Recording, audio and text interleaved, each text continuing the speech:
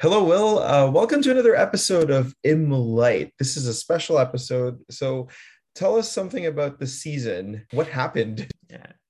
Well, technically, season one is over, but the Canadian federal election 44, is in a week today. But when this video is released, probably in a few days, September 20th.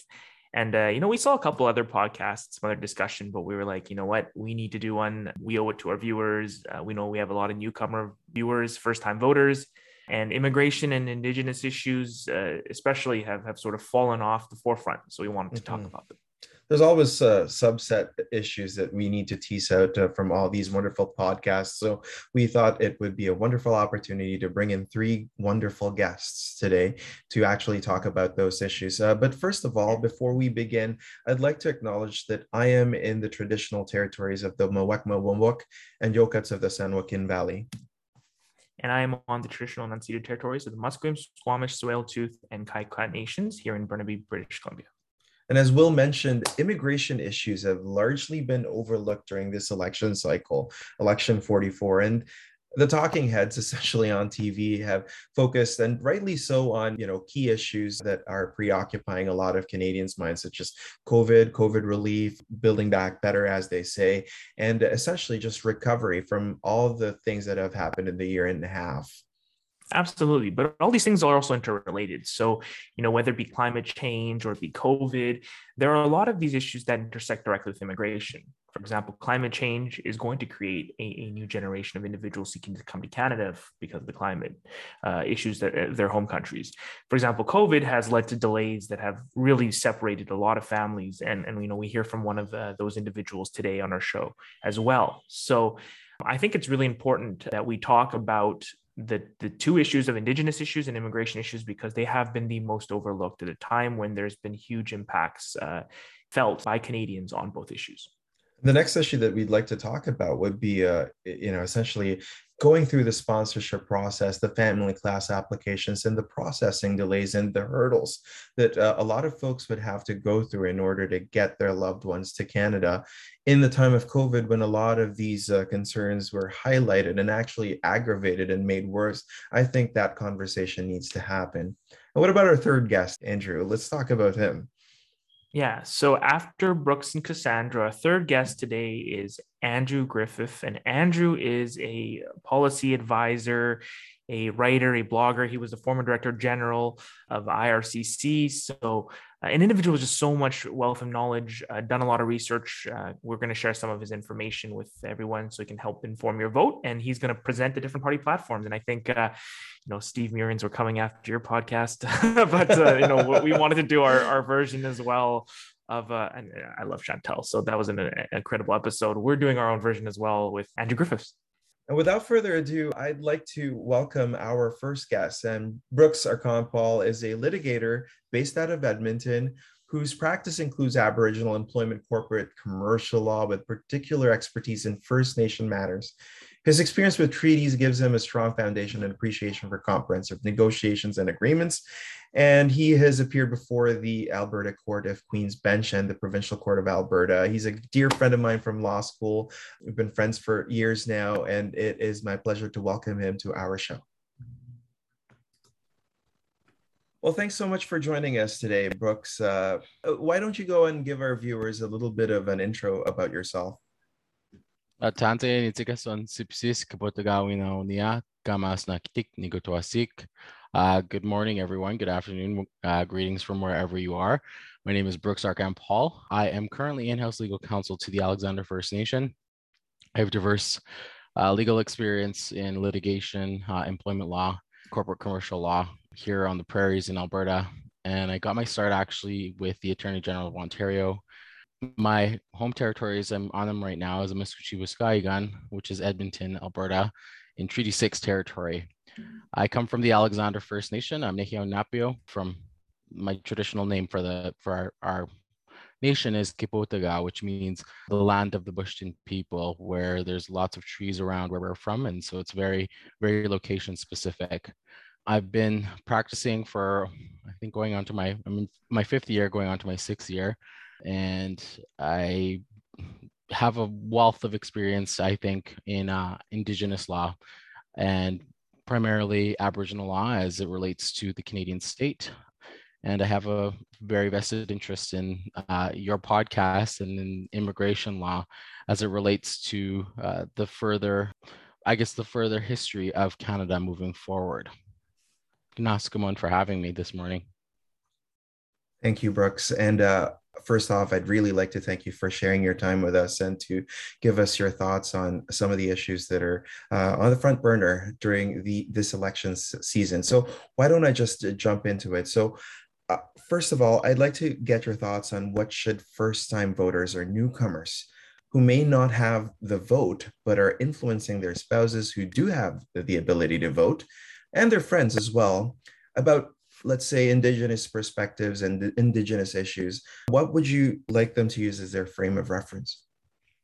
Yeah, for those that might have seen in the news over the past couple of months, and I know this podcast has touched on it, the histories of residential schools are coming to light again. I know that for a lot of people, whether you're new to Canada in the last year or new to Canada in the past couple of years, we should be alive to this understanding of what residential schools are. And if certainly not, if you haven't been here for very long or have not been paying attention to Canadian news for a long time, most recently, there have been over 6,000 unmarked graves found at the sites of former residential schools here in Canada. What that means, and this isn't all brand new to us, we've known about these graves, whether it's through our conversation with elders or in the Truth and Reconciliation Commission's final report itself. We've known that there's about 43,000 unmarked graves still yet to be found. So we're only at that very small tip of where we're at. But that doesn't just deal with these unmarked graves. That also goes to this understanding of intergenerational trauma and where Indigenous folks are at when it comes to looking at this election and the type of issues that Indigenous folks are being faced with right now. We're looking at the platforms of the parties and the conversations that they are having. I think the first time I've ever heard any Indigenous anything with respect to the election was at the federal leaders debate the English language federal leaders debate this past Thursday. I was not impressed by any of the I guess positions that the leaders have put forward. I think with the exception of Miss Paul, who was able to identify that Indigenous sovereignty should come first. I think for your listeners and for those that do tune in, being of the understanding that we are sovereign people, that we are on our own homelands and are displaced from being able to make any decisions with respect to how we relate to the land, which is very foreign from how we used to do this hundreds of years ago. I think that over the terms of Canada's existence, we haven't had that same relationship that we had perhaps 300 or 400 years ago, where we were able to dictate the laws and how we related to the land and how the land was being utilized, or even just how we related to each other. So our traditional principles of Wokotowin and our traditional principles of relating to each other, which that's what that term means. It's one of our sacred laws and one that I hold very dearly to my heart. We don't have that ability to relate to each other. And I really respected Anna May Paul's comments of respecting Indigenous sovereignty. And to an extent, Yves-François Blanchet also mentioned it, but with more emphasis on nationalism from a Quebec standpoint. So when we're looking at how these leaders are not talking about Indigenous issues, it really is quite concerning in light of the fact that these 6,000 graves have been found over the past couple of months. I don't know what the impetus is to not have this conversation. I think a lot of people are more concerned about the COVID response and the economic recovery, which rightfully understandable. But we also have all of these issues that still exist in the absence of those conversations, and we need to have these conversations. I know for me, my understanding right now with where the federal parties are at with respect to immigration is very scant because they're not having those conversations either. We're talking about Afghans, which is very important. We should be having that conversation. We should be bringing in more Afghanis from what's going on in overseas, but at the same time, we're not talking much about any other groups of individuals that might need that kind of support here in Canada. So in tandem, what we're seeing, and certainly with really far right fledgling groups like the PPC and the Maverick Party to an extent, we're having these very antagonistic conversations about immigration, about Indigenous issues, but you're also seeing a lot of like say a lot of our groups that are joining them in hand, which is very, very concerning because if you look at the roots of those parties, they're not they don't have our best interests at heart. They have certain other underpinnings that they're interested in. And I think that answers that question. So, Brooks, thank you so much for framing this for us. When it comes to immigration, and I know you mentioned at the intro that you're interested in looking at the intersection between Indigenous and immigration issues. How do you think the relations between Indigenous and immigrant communities under this new government can be renewed or grown upon? What are your hopes for it? Well, we only need to look back at Canada's history to understand that immigration and recent immigrants and Indigenous folks have always had very mutually intertwined histories. Whether you're looking at the first immigrants to this country, which are the Europeans, and then the subsequent progeny of both of our relationships, the Métis, we haven't had a very complicated relationship. Well, it is a very complicated relationship. I shouldn't undercount that. But in present day Canada, it's no different. I think that we have the same kind of responsibilities. And I know that for the longest time, one of my really dear friends, and actually LJ and I have had this conversation, but the understanding and the history of Indigenous folks with Canada has always been something that was never really talked about. We never really knew what that meant and what our responsibilities were to each other. But we certainly do have responsibilities to each other. It's within our treaties. It's within, and for those that might not know what a treaty is, they cover a vast expanse of what Canada is. And you have your historic or numbered treaties, and then you also have your modern day land claims agreements, which we have in British Columbia, the North, and in some in Quebec.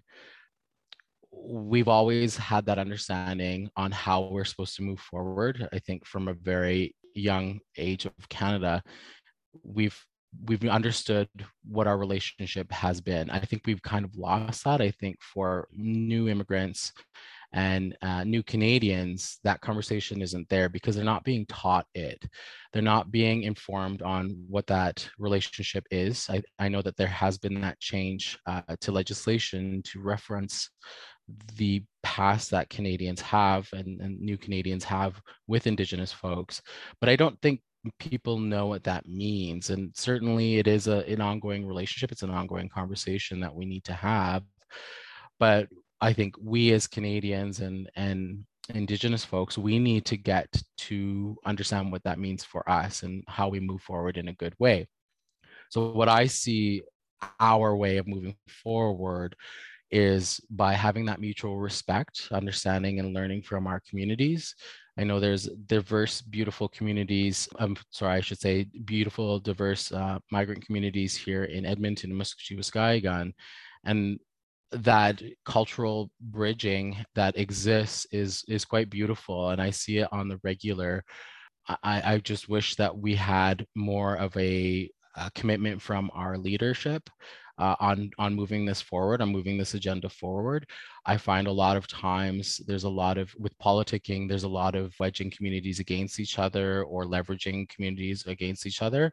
And I think that is a little bit concerning. And I don't want to say that raising Indigenous issues at the ire of or at the expense of another community is beneficial. I think there is room for all of us at the table to have these conversations and to make sure that our communities are mutually interlinked and moving forward in a good way, like treaties intended. Wow, that's quite a lot to actually process right there. Thanks for sharing that, Brooks. Actually, to that point, it allows me to bring myself to the next question on communication as one of the tangible steps that we can do to actually basically bridge that gap between immigration and indigenous issues. Now, I'm wondering, apart from communication, and I know that you have a lot of involvement in your community in Edmonton, and as we all know, Edmonton has a rich immigration history as well. I'm wondering, what tangible steps do you recommend be made to improve things, between indigenous immigrant relations and with immigration writ large? And I think that's a broader question for our communities as a whole. I think has to happen from the grassroots level. It can't really be one that's dictated from the top down. But that's not to say that our leaders do not have a responsibility to help equitably fund our interconnectedness. So at the grassroots level, we have an obligation to reach out to our neighbors and have those conversations and open and expand our connections. And that's not going to happen unless you have that conversation, unless you open your heart up and have those frank and honest spaces where you can share freely and share your experiences, because our experiences aren't that different. We may have come from different parts of the world, but we all have very similar commonalities that we should be open to and receptive and sharing with each other.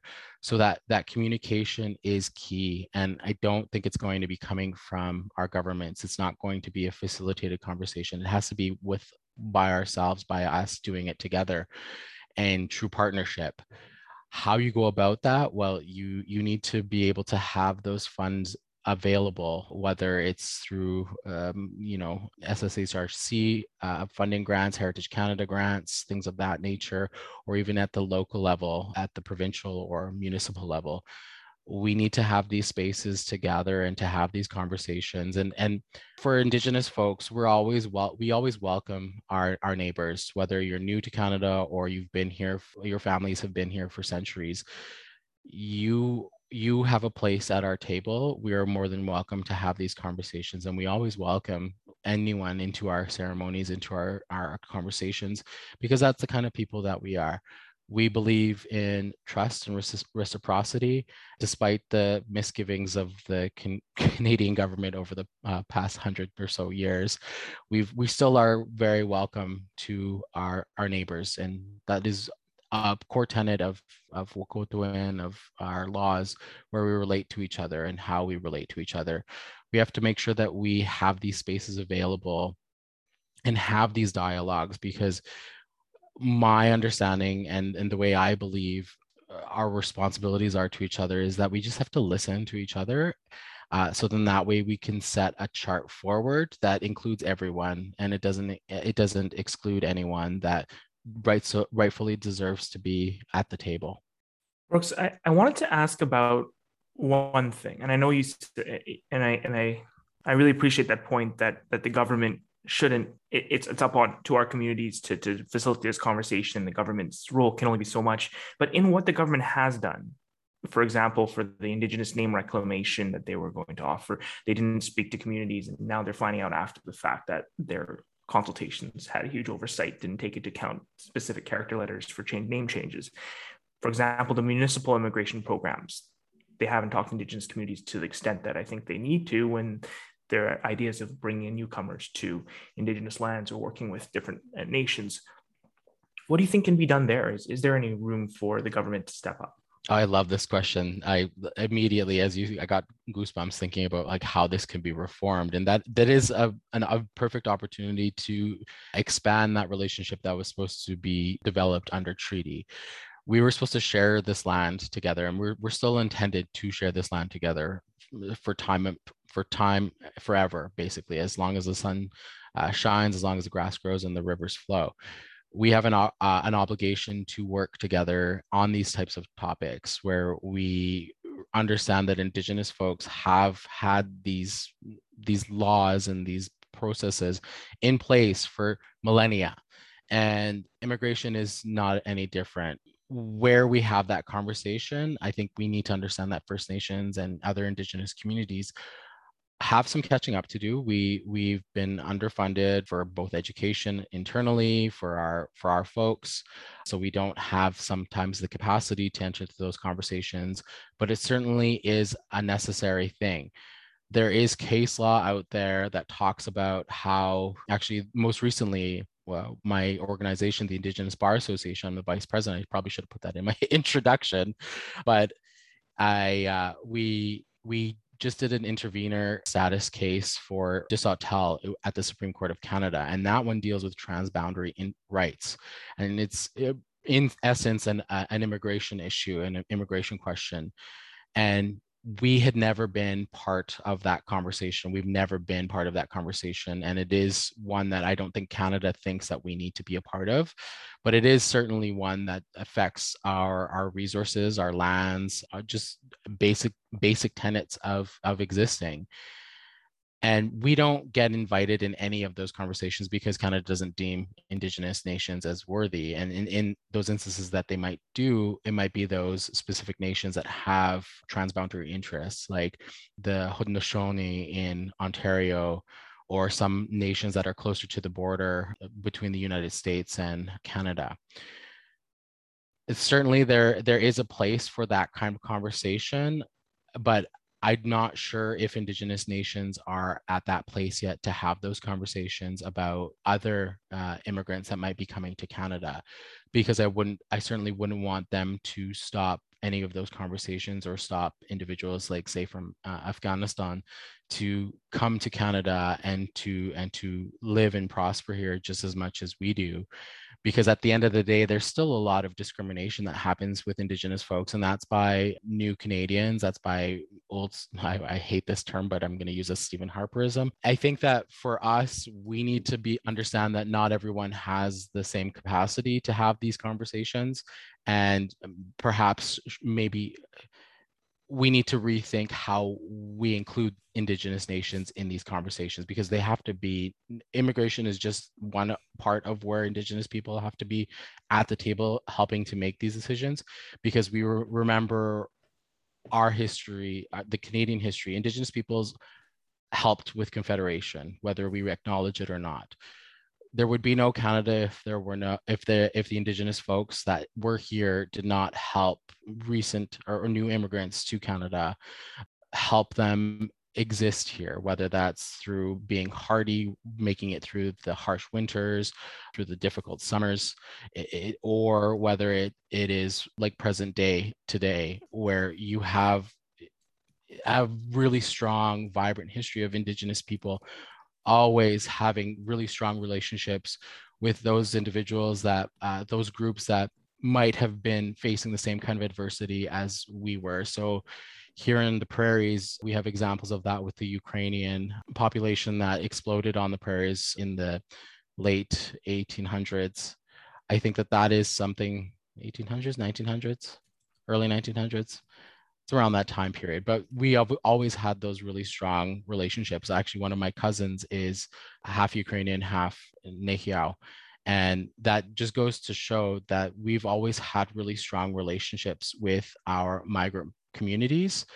And it is always a very, I think the reason why we have these, and this is just me, I guess, anecdotally speaking to this and not basing it on empirical data, but I think because they face such adversity when they come to Canada, whether that's through the systemic racism or this power politics that existed in Canada for the longest time between certain ruling groups versus others, we always had that kind of relationship with them because we were always at the lowest rung of society, and it still exists today. I'm sure.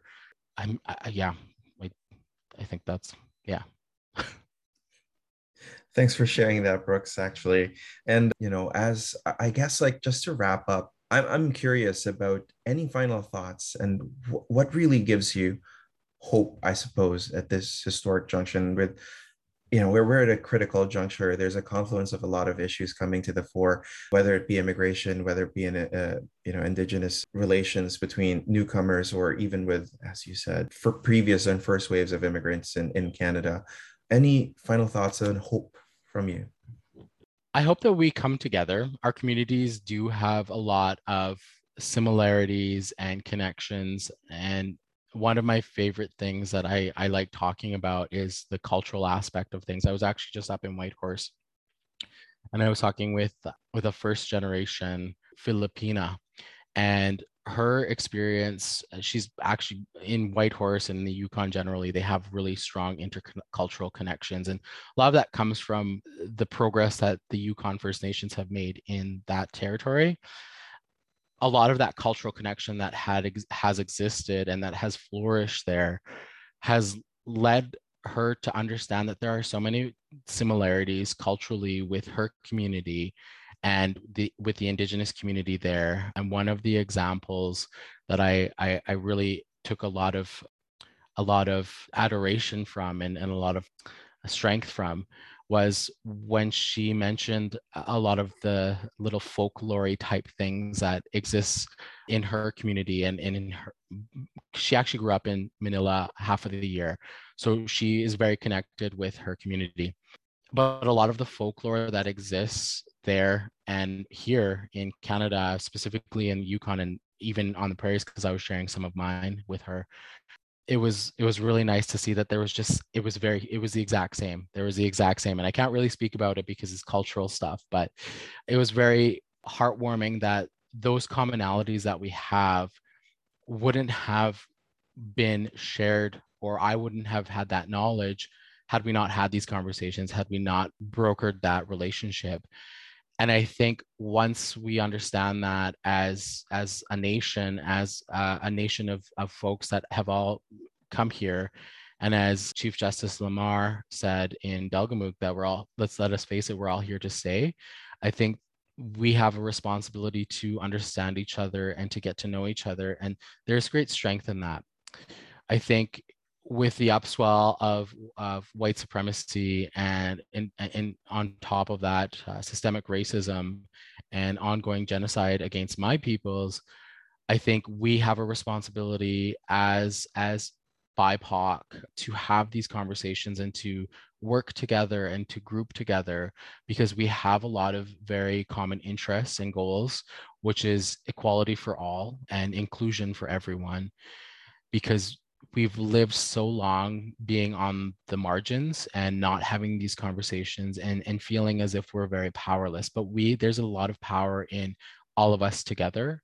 And I think that if we want to understand multiculturalism as not just a concept, but an actual practice, we have an obligation to work on that, to break these walls down and build bridges and connect with each other. So in that way we can build a Canada for our children and our children's children that is equitable, that focuses on climate justice, that works in correlation with each other on our differences, that make us all the more stronger.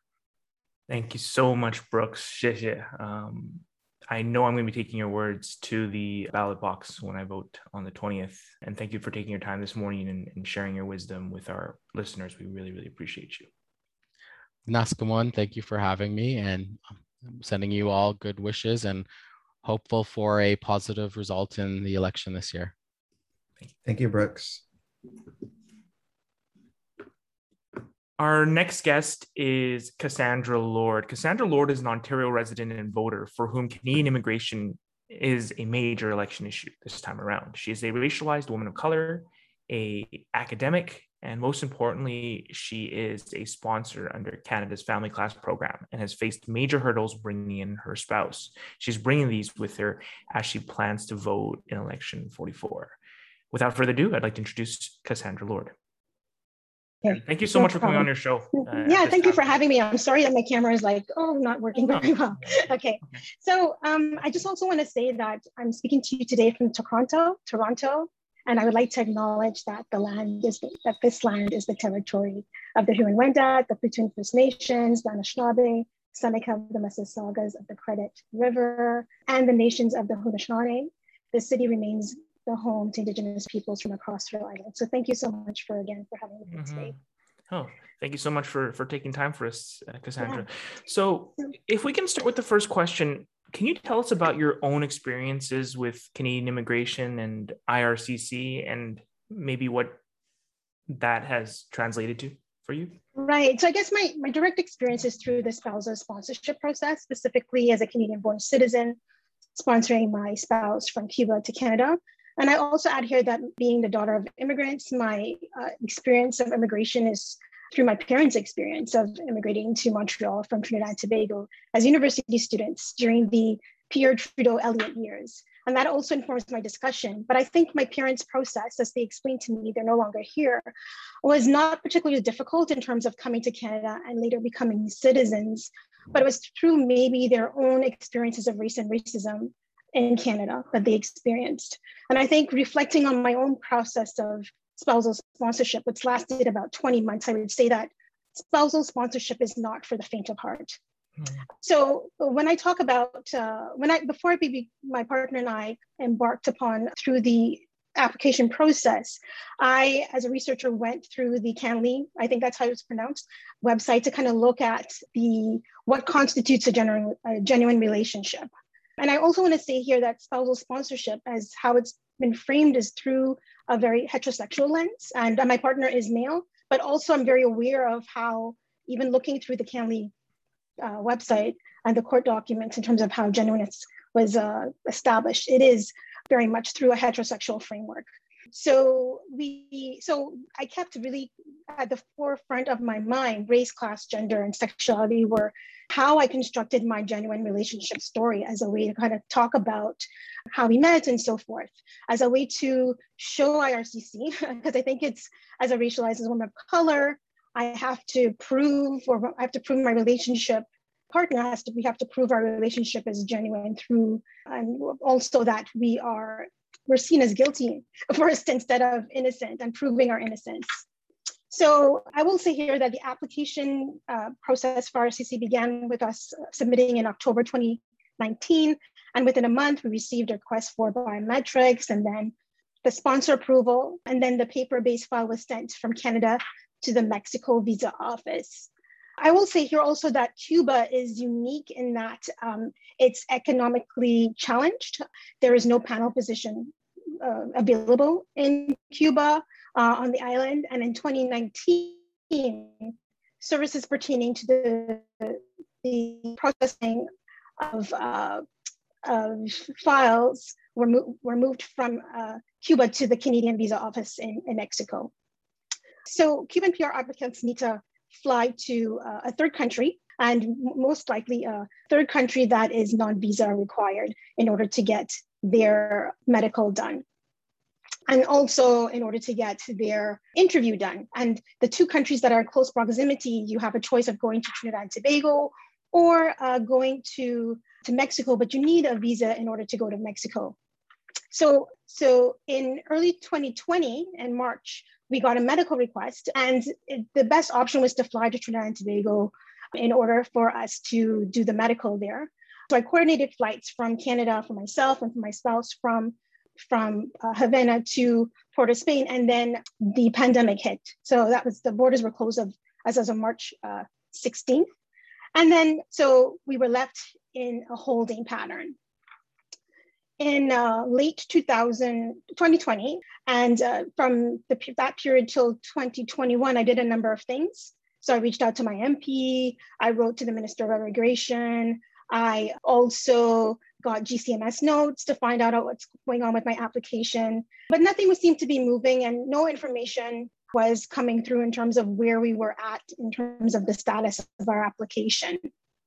In March of 2021, we received another request for a criminal record update, and also travel history, my old travel history to Cuba. And I've been to Cuba maybe in a matter of 2.5 years, maybe 8 or 9 times, and maybe 2 to 3 weeks at length, and maybe a month or more is the time I've spent there.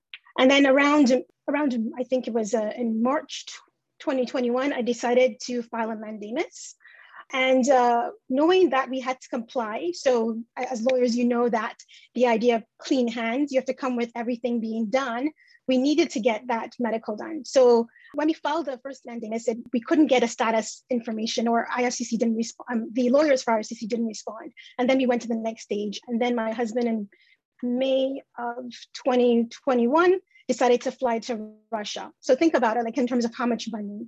And we tried different routes. So we did, prior to that, we tried to go from Havana to Panama via Guyana, Havana via Port of Spain back to Guyana. So those were extra money. So it was about $2,000 or $3,000 in flights alone that we had in credits. And then around, I would say maybe so a lot of the process also is building a sense of, for me, around documentation and mistrust, because there was no transparency. I'm not getting any information.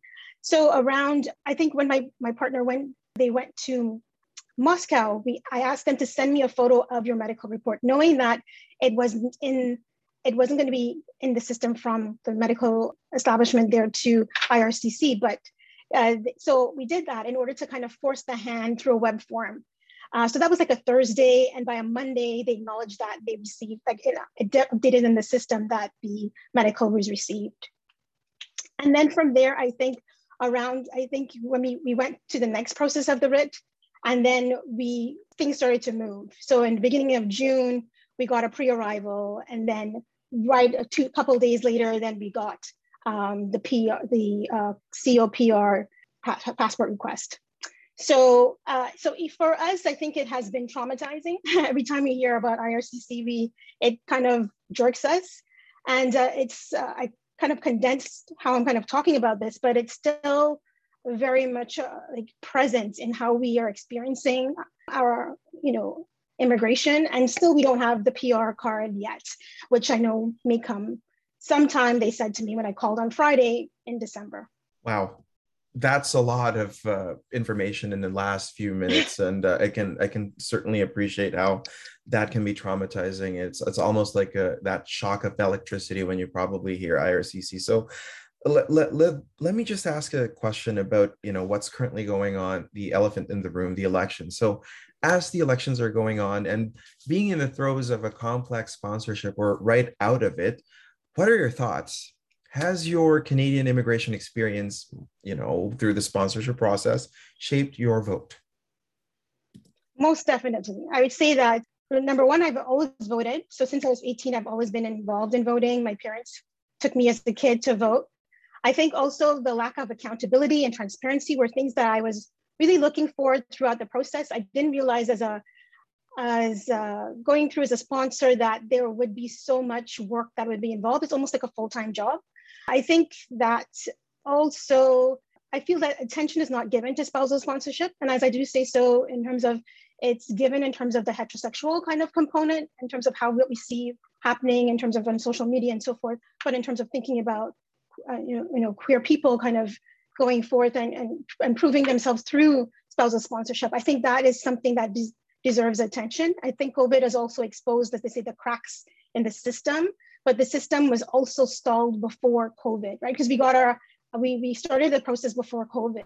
So there was no reason I understand that things are shut down and the government kind of using the same tactics, but when we're saying, and when advocacy groups are talking about that there is a problem and you're getting there's an elephant in the room and it's not being addressed, that also kind of, it taints people's experience in terms of that the government is not being truthful or transparent. So I think that has also shaped how I am voting, what I think about in terms of the broader aspect, because it can,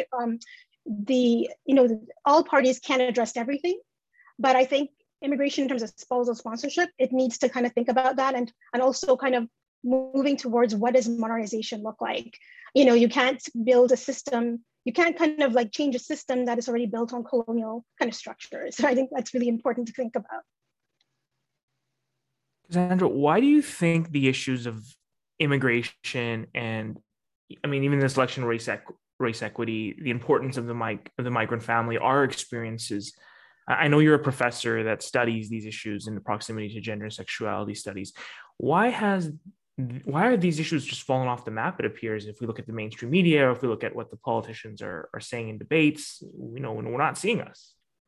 I think Canada has to grapple with its past, and it hasn't done so. And I think race and really kind of bringing the discussion of race kind of alienates people. Like saying the word or saying the word race instead of using or pointing to diversity, which is a stand-in or a code word for race, ethnicity, and culture, is not talking about race, right? Or histories of colonialism. And I think the different platforms, they talk a lot about, they bring in diversity, but they're afraid to talk about the complicity that, and how the immigration system in itself is, built on foundations of race and racism, right? So I think that hesitancy is what we have to grapple with as a country. And also with, I think, the politicians need to confront head on.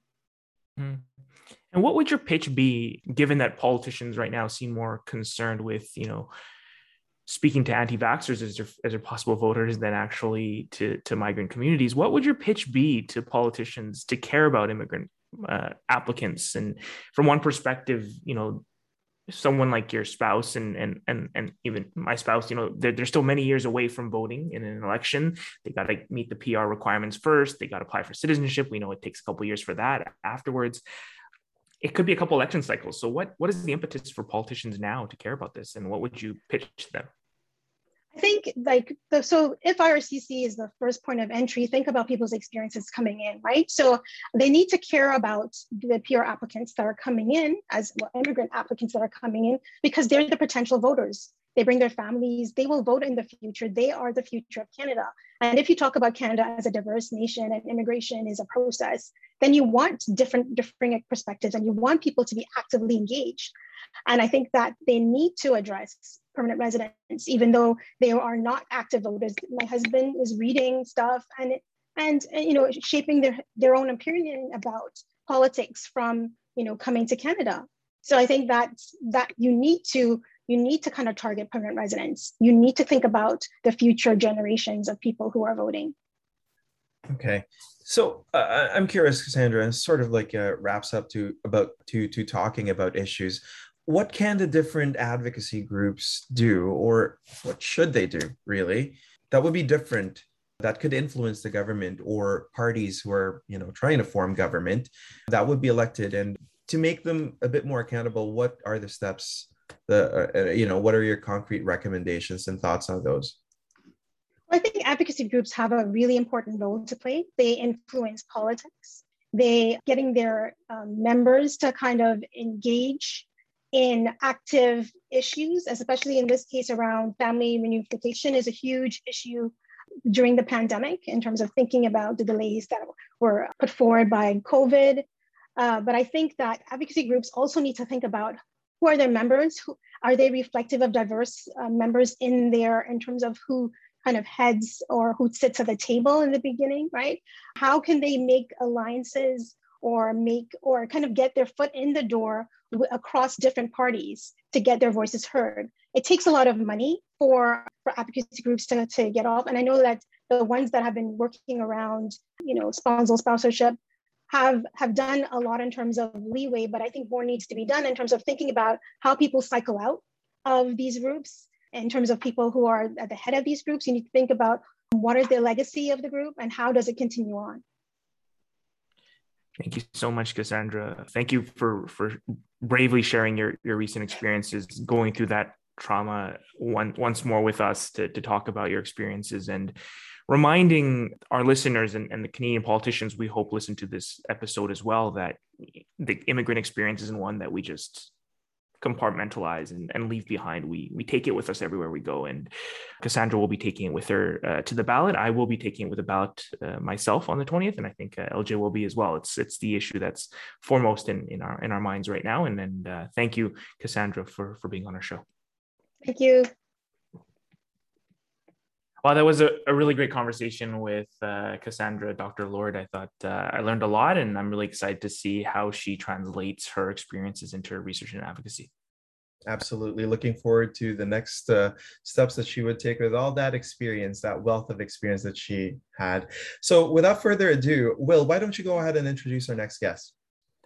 Absolutely. So Andrew Griffith is a fellow of the Canadian Global Affairs Institute and the Environics Institute. He is a former Director General of Citizenship and Multiculturalism at Immigration, Refugees, and Citizenship Canada, and has worked for government departments in Canada and abroad. He is now a blogger, author, social commentator, and frequently writes pieces about immigration policy issues. All right, so let's go ahead and welcome Andrew.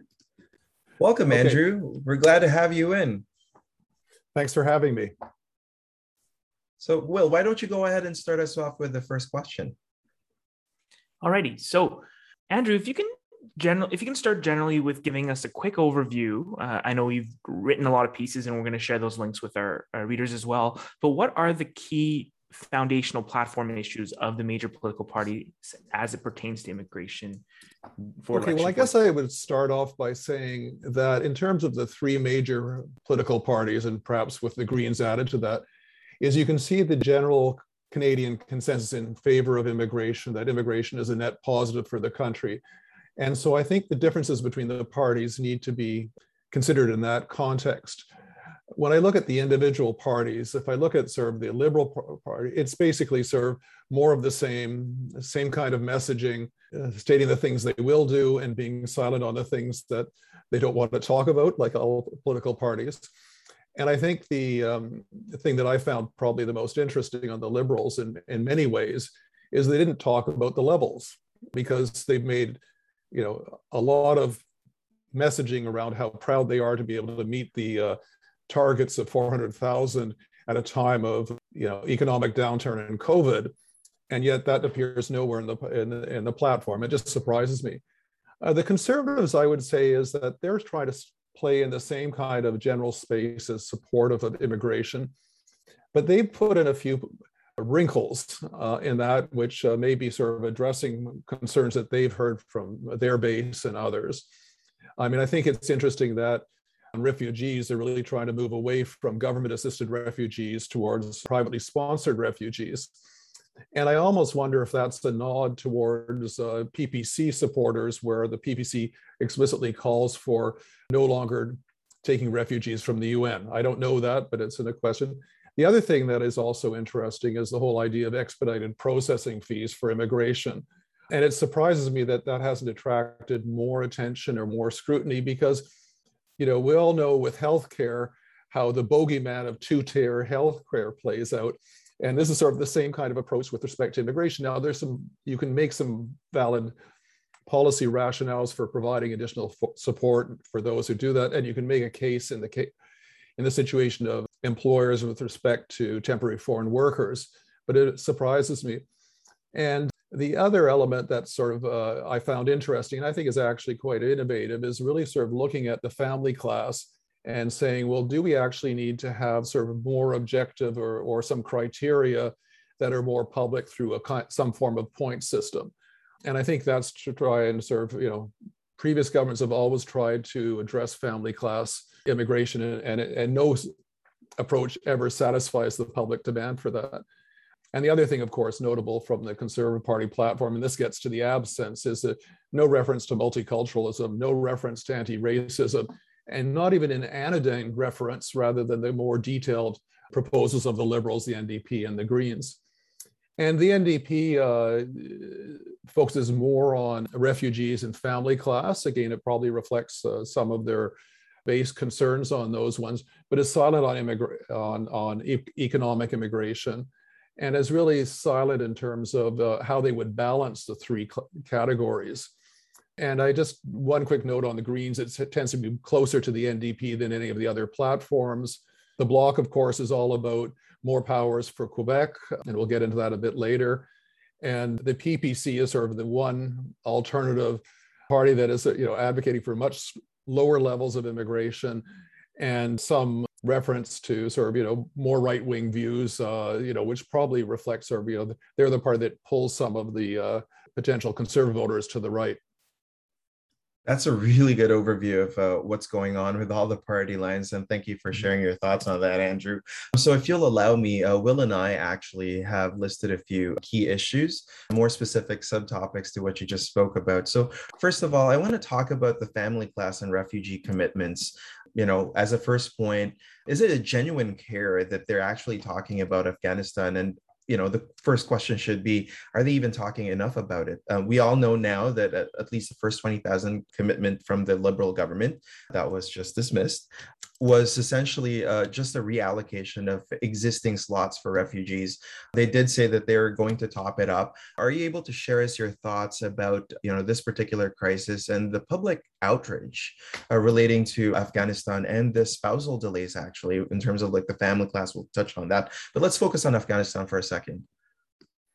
Well, I think it's really hard to understand how the government and governments around the world, quite frankly, so seriously underestimated the Taliban and how quickly the takeover would take place, and why once the agreement between the previous US administration, the Taliban came to sight, that people weren't doing more active preparation and more preemptive work. So I think there's a massive fail there on the part of governments around the world. It's not just limited to the Canadian government. So every government is probably playing a bit of catch up. And so, yes, the initial 20,000 was just a reallocation. I mean, a valid reallocation. And the Liberals, of course, have now committed to another 20,000 spots, assuming they can get here or get to a safe third country. The other parties haven't made specific number commitments, but I would be very surprised that any government would have an overly restrictive approach to Afghan refugees, given what we know about the Taliban and given the initial signs. Now, there has been criticism, of course, that it's been overly bureaucratic and too many, crossing the T's and dotting the I's kind of approach. And I think those are valid. On the other hand, governments are always afraid of security threats and things like that. So I think there's a mix there that, we missed the boat, but we're not alone in missing the boat. And the test will really see over the next coming months of how many people we can actually admit, and encourage to come here. But I don't anticipate, any of the major parties would really have an overly restrictive point, because I think, we are responsible for a lot of those people, and there's, fortunately, there are a lot of the people, former military and the others, and the media that keep the visibility on those people. And I think that's a good thing. I guess the question of the family class, just sort of building off of what you just said of refugees, it's, the second election with a refugee crisis, it seems like for family class and the challenges and delays, it seems like an issue that comes up every single election, and every party pledges, a whole slew of possible solutions and pitches it, but we're back talking about it again. So shifting now to that, is that because there is an issue behind the scenes that is just stopping even political power from being able to change anything? What are your perspectives on the family? Well, I mean, I think the reality is that there will always be more demand for family class, whether it be parents and grandparents or spousal. And so governments have to make a choice between the various categories. And so you can argue that maybe close to 60% economic is too much compared to family class or refugees. But that's the fundamental trade-off that people are making. Now, one can also argue, is it really a valid trade-off? And I think, there are the discussions that can be had there. But it's, whether it be the previous conservative government, the current Liberal government, it's always been an issue that has satisfied nobody. There's always, whether you tried a lottery system, whether you tried first enter, first applicant, there's always been problems there. So that's why I think in many ways that the conservative idea of actually trying to put in place some form of point system or equivalent where there are criteria that you explicitly prioritize, it's not going to be an easy one to implement, because whenever you publish those criteria, people will be sort of saying, well, why this, why not that? But I think it's an interesting initiative to try and sort of shift the focus to an approach that perhaps hasn't been tried before. And just on the point of processing, I want to circle back into your point about, that thing that you mentioned at the top of the conversation, which was, priority processing for fees. As a follow-up, do you know of any other country that does this white glove visa processing proposal, apart from the usual suspects of golden visas from countries that do investment citizenship via investment? I'm not, apart from the citizenship by investment kind of programs, whether it be EB-5 in the US or other programs, I'm not. It doesn't mean it doesn't exist, and it doesn't mean that other governments aren't thinking about that. And so it's something I should probably follow more closely in my readings to see if that's coming out. We've heard from our actually Twitter followers that the UK and the United States have some form of expedited, and I think that the UK is sort of the one that is most obvious, where you pay a little more and get something decided quicker. But yeah, there are definitely concerns of pay to play and what happens to those who do not have the funds to pony up. And in a sense, though, COVID, I mean, the recent announcement of the TRV, I don't know, Andrew, if you have any comments on that, the government's instructions that they seem to be pulling back on a little bit now, but the ones that say you should withdraw your TRV and pay again if you want to get processed quicker.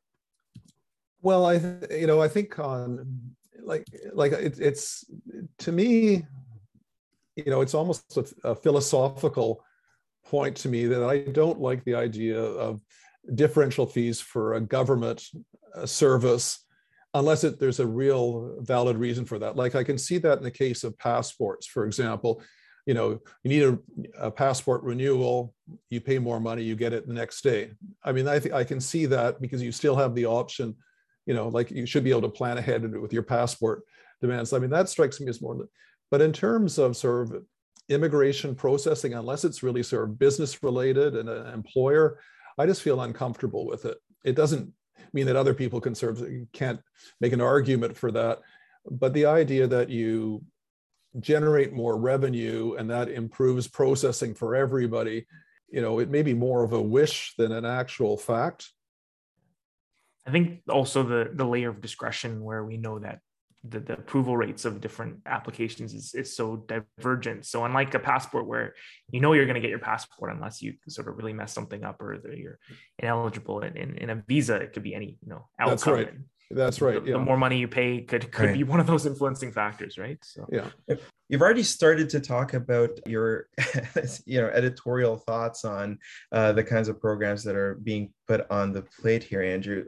I'm curious about the balance of some of these proposals put forward by the parties running for government. What are your thoughts generally about the way that immigration is factored into Election 44? Should they talk about it more? And there's actually criticism that compared to other elections, immigration doesn't play as much of a big role in terms of a conversation in this cycle. What are your thoughts on that? Well, I mean, it's a legitimate issue, and I think there are two sort of thoughts or two threads. So one is sort of John Ibbitson sort of saying, well, actually, we should be thankful that immigration is not an issue. We're avoiding some of the kind of polarization that other countries have experienced and continue to experience. So in one sense, not having it discussed actually reduces that risk. The counter argument is that if we're not discussing these issues, where do they get discussed? Because we know that immigration is significant. We know that the impact that immigration has on any range of issues in the country, ranging from infrastructure, housing, social cohesion, integration, inclusion, whatever. And so in one sense, by not having such a limited discussion, I think we're missing an opportunity. But the risk is, of course, if you have that discussion, you can increase further polarization.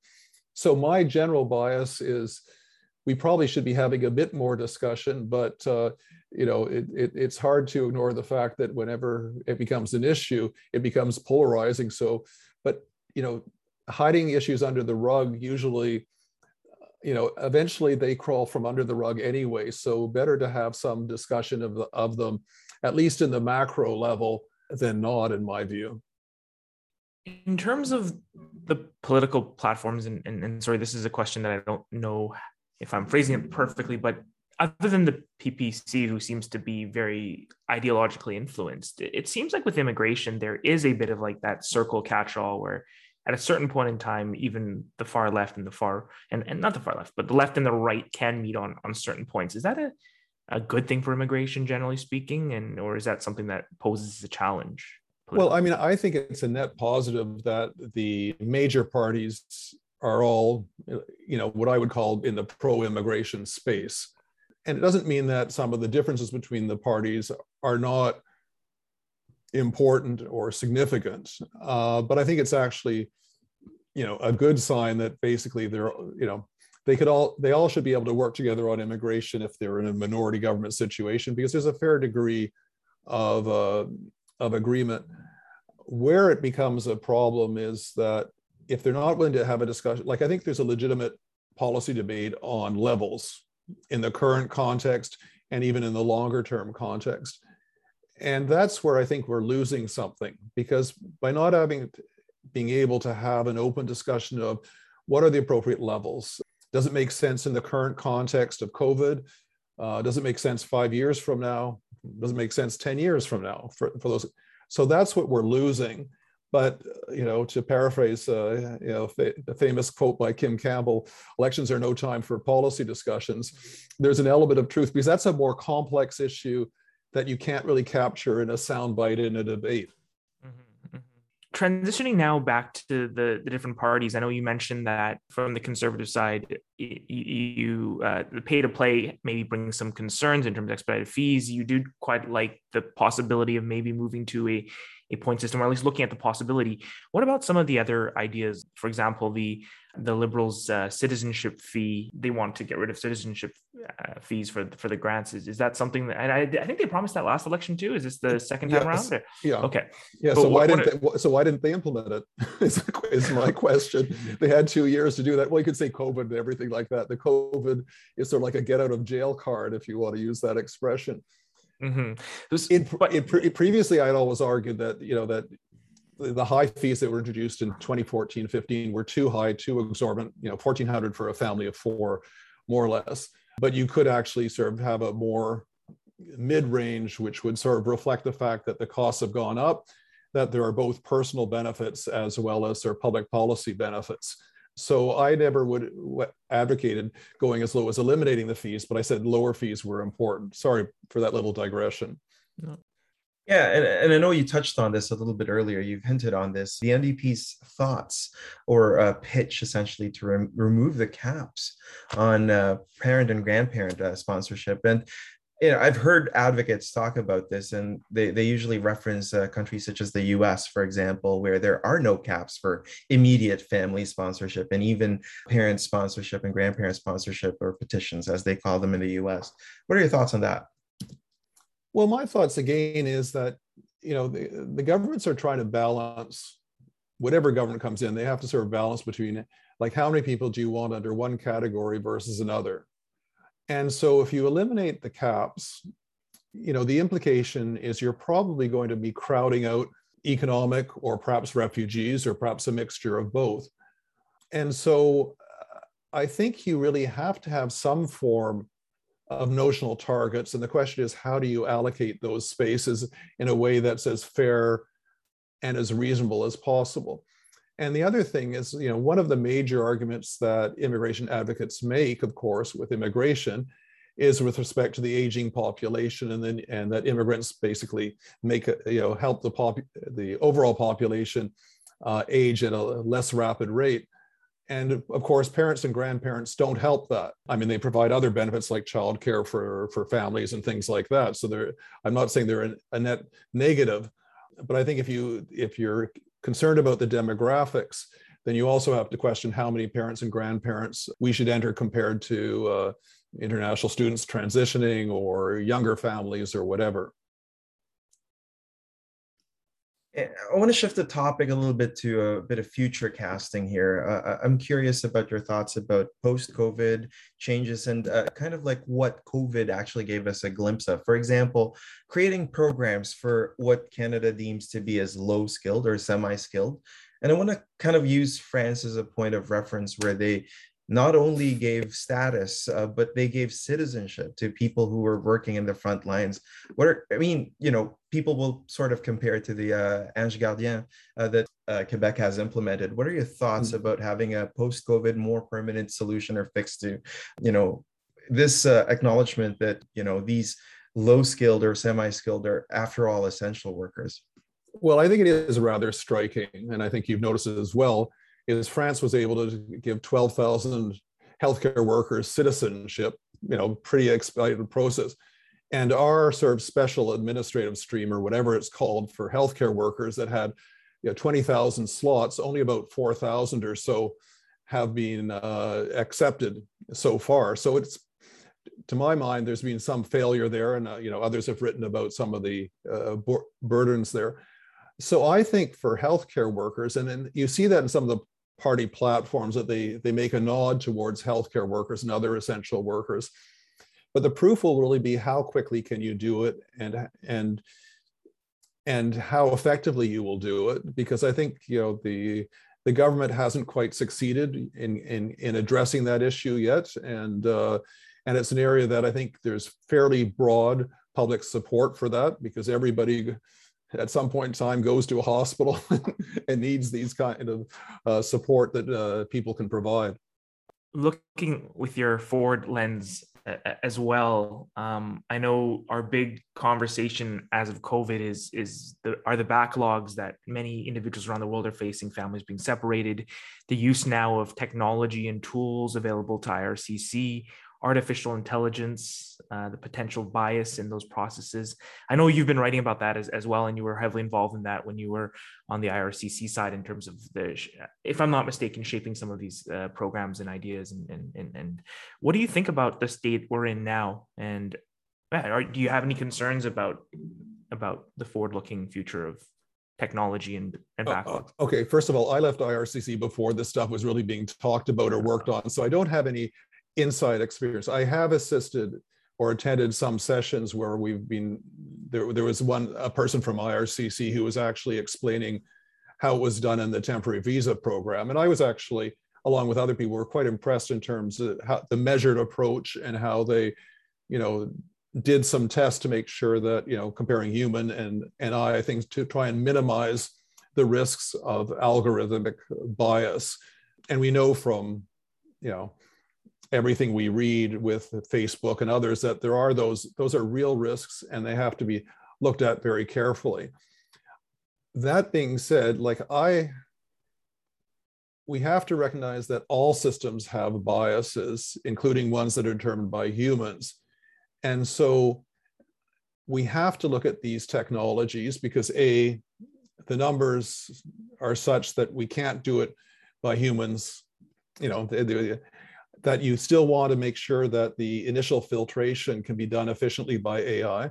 You want to make sure that the AI algorithms are tested thoroughly for bias and for what is, legitimate bias versus illegitimate bias, because all immigration programs have a certain degree. They're discriminatory, right? You deal with this every day when you're fighting for your clients. And so that, to my mind, is crucial, is not whether AI and automation, but how do we ensure that the AI and automation is as bias-free as possible and meets equity considerations, and that there aren't things being introduced there that actually make it unfair for one group versus another. Right. And, we're about at the end of the conversation here, Andrew, and thanks for your thoughts on prognosticating and looking forward. And to sort of tie it into my question, what would be your advice to the incoming Minister of Citizenship and Immigration? Well, my advice is that immigration is too important to just leave to the normal processes. So I've been advocating in recent months that we really need some form of royal commission or a board of inquiry to look at immigration, not just in the short term, but in the longer term. We need to sort of say, what is going to be the impact over the next 10 or 20 years? We know there'll be more automation, there'll be more use of AI. So what kind of immigrants do we need in that kind of context? Do we need as many? If truck drivers are eventually going to be replaced by autonomous vehicles, do we need as many truck drivers, just for example? And these are issues that intrinsically it's hard for governments to do on the fly. Don't get me wrong. Officials are probably thinking about these issues and they're probably doing some good work. But by having an outside commission that can take a longer term perspective and look at these issues, and whether it be respect to immigration or the whole sort of area of multiculturalism, anti-racism. These are all complex issues that we need to sort of have some bodies sort of step back, much as we did in the 60s with the Bilingualism and Biculturalism Commission, because that actually provided some intellectual capital that subsequent governments could draw on in terms of legislation and the like. Any final thoughts for the voter heading into the election, with immigration on their mind? I mean, they're looking right now, they're not seeing it in the mainstream media, as LJ just asked you, as this is an issue coming up. As someone who's looked at the different political parties, what would you sum up? What should they be thinking about if immigration is their issue?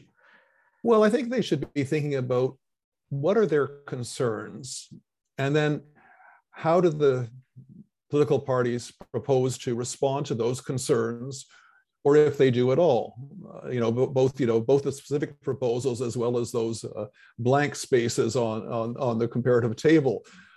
And I think the other thing that, of course, all voters have to do is that, most voters aren't single issue voters. Mm-hmm. And so in one sense, like, while I deeply care about immigration, I also deeply care about climate issues and COVID relief. And so recognizing that no one party has a perfect response to all the issues that I have to consider when exercising my vote, you have to think about which issues are more important. In some cases, it may be immigration related issues related to family reunification. In other cases, it may be climate change. In other cases, it may be an economic issue. And so voters have to sort of balance those. It doesn't make it easy, but life isn't easy, right? Well, on that note, I think we should thank Andrew for taking time this morning, sharing his wisdom and again, his resources. We're going to be putting up a link to Andrew's excellent work. I think especially for the voter who doesn't have hours to pour through and control find on each PDF of each party's platform. Andrew has done an incredible job making this digestible, and for sure I'm going to be referring to it before I vote as well. So thank you, Andrew, for taking time. Thank you for all your advocacy, and we look forward to collaborating with you more in the future. Well, thanks very much for the opportunity. Really enjoyed the conversation. I hope it's been useful to your viewers. Absolutely. Thank you. Okay, well, Will, consider my mind blown. I'm still thinking about all of the, information and all of the opinions that were shared to us by all of our guests today. My thoughts are, I think I'm going to echo Andrew's points, is think about the issues that are dear to you, that are close to your heart when you're thinking about who to vote for in the coming elections. 6 days, essentially. But yeah, we'll share some of the links and resources that we've accumulated in the last few days in preparation for recording this episode. They'll be in the description of this video. And thank you so much for listening in to this episode. And doing this extra episode was a pleasure. It was such a ride listening to such brilliant people, and I hope that you guys learned as much as I did. Absolutely, and I mean, it's going to sound almost stereotype, but we have the power of the vote, right? And whether or not you believe in this current system, it is a privilege, and I believe a responsibility to show up to your fellow Canadians on the 20th. We have a lot of building to do, but they can't really change things if we don't tell them we want the change. So I think one common theme of this show was all our guests saying, listen to my perspective, hear me out. And I think one way that we can hear them is by exercising our power of vote. And I guess as a final point, Will, there were common points, actually, common thread between the three guests. It's essentially that you have a seat at the table. We are in Canada. We are fortunate to have a voice. And a lot of people, I understand, they don't use that voice, but keep in mind that a lot of people fight and die for having that voice, to be able to sit at the table. So please, please, please exercise your fundamental right and responsibility to vote. On that note, thank you so much for listening in, and we have a lot of stuff in store for you for season 2 of ImLite. See you in a few. See you in a few.